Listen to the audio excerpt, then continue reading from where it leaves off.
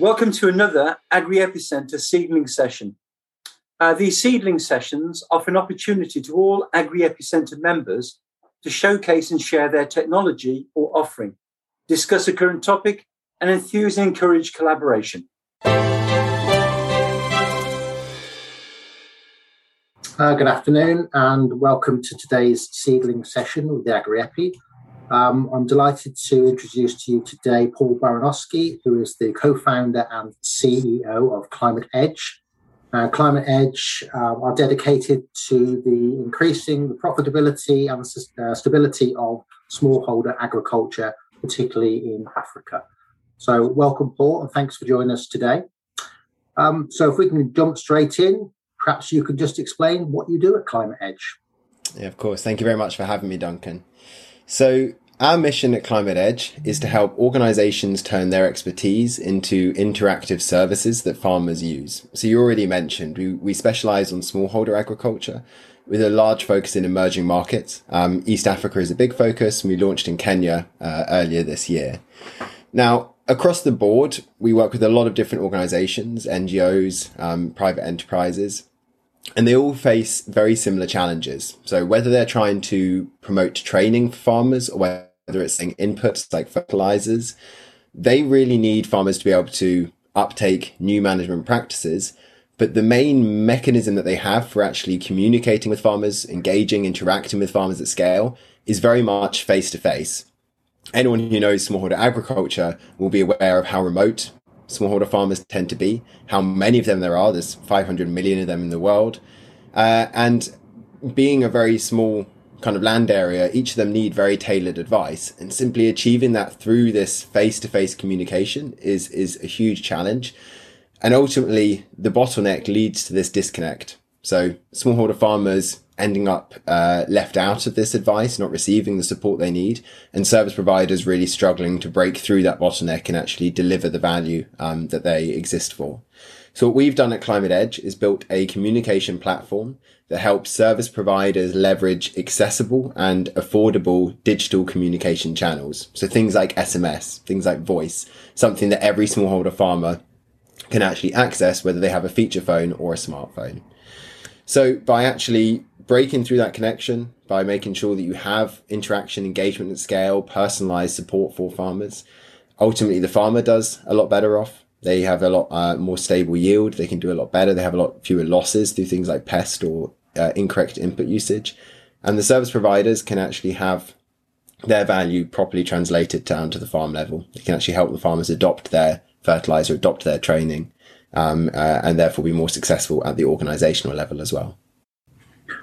Okay, great. Thank you. And so how do you get started and how did you sort of decide on founding Climate Edge? What was the inspiration behind the business? So we started Climate Edge about 6 years ago, in 2015. And James and myself, the other co-founder, were at Imperial College, which is a scientific university in London. We were doing studying environmental technology, which is all focused on how you actually turn scientific research into applied benefits at the ground level. And as part of that course, you do something called a thesis, which is 6 months actual practical application, working with real world organizations, trying to take what you've learned in theory and put it into practice. During that time, we were very fortunate to work with someone called Dr. Peter Baker. He is world renowned in the field of sustainability and focuses on coffee specifically, which is obviously dominated by smallholder farmers. And he saw a world that was becoming increasingly challenging for these smallholder farmers, not just because of industry changes that happened over the last 30 years, but also because of climate change. So during that thesis, we started off working with world-class research institutes, helping them take these agricultural models and actually turn them into interactive services that farmers could actually use. And during that process, as we began to understand the problems both on the research side, but also on the farmer side, we soon realized that the work that we were doing could be scaled beyond just research institutes and be applicable to a lot of different partners who are working in the field of smallholder agriculture. So if we fast forward to today, we've worked with a huge range of organizations. We worked with people like CABI, which is an international research organization, Unilever, so a lot of multinationals, CropNuts, which is a private enterprise, one of East Africa's largest providers of soil tests. And taking that same principle of bridging that gap between people creating value and smallholder farmers to help them deal with these challenges, whether that's climate change, access to markets, access to information. And by bridging that gap, by creating that value, the farmers do a lot better and the service providers are actually a lot more successful at an organizational level. Okay, wonderful. Thank you. So if we've got people tuning into this or catching up with us at a later time, and they're currently working in that space with smallholder farmers, what would you say were the sort of key things they need to follow to be successful? Yeah, so the way that we think about it is really broken down into three. So we think about it in terms of accessibility, we think about it in terms of engagement, and we think about it in terms of learning and iteration. So if you're working with smallholder farmers, especially with the smallholder agriculture, you have to be thinking about accessibility first and foremost. So that means making sure that you've got the basics right, that any farmer that has a feature phone can access your service. You see a lot of people observing that smartphone adoption is increasing in these markets, but this still does remain overall a fraction of the number of people who you'll be dealing with on a day-to-day basis within smallholder agriculture tends to be a little bit more focused in urban areas.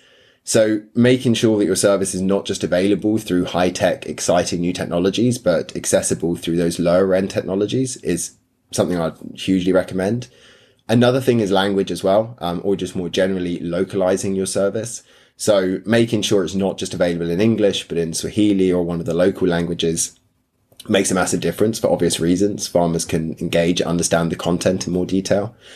And you also need to think about literacy. So that goes... It's obviously a gradient here, but when you're talking about accessibility, consider using voice alongside SMS. It's a very accessible format, very easy to understand. And if you are going to use SMS or other written formats, make it short, make it very easy to understand. Delivering knowledge through SMS is never going to be as rich as being able to talk to someone face to face. And you have to just bear in mind that concept and not try and deliver essays through a short form format. So that's the accessibility side. The second is engagement. And here the focus is really, you need to think about driving behavioral change. So the way that we approach this is think about what a farmer needs to do to adopt a new practice. Like break it down into the specific actions. What information do they need? And when do they need that information to make the decision? So let's say that you want to do something like apply mulching. Again, you want to blend face-to-face with SMS. So don't try and explain everything to do with mulching via SMS, but perhaps the details that easily get forgotten. So when you need to actually be pruning it, how wide you need to be planting your mulching strip, how far away from other plants you need to do. Those sort of details like, make sure you don't mulch within 60 centimeters of a tree stump, tends to be forgotten when you actually get down to the decision making. And that's the kind of information you really want to be providing on time.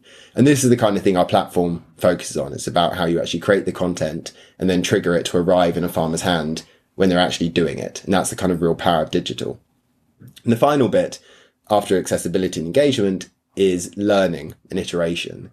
The odds of getting it right first time is basically zero. I think that goes for most things, but especially with smallholder agriculture, a very complex system, a lot of unique kind of personal situations for farmers, what they can access in the local market, what they can afford, what's on their farm, what kind of crops they've got. You need to make sure that you're constantly just talking to farmers, seeing what works and seeing what doesn't work. That can range from basic things like NPS surveys, so Net Promoter Score, just asking a farmer, how likely would you be to recommend the service I'm giving you to a neighbouring farmer? If that's high, odds are you've got the basics right. If it's low, that's fine, but just go in and work out why that's the case. It might be something as simple as you're recommending fertilizer that they can't buy in their country and you just never noticed.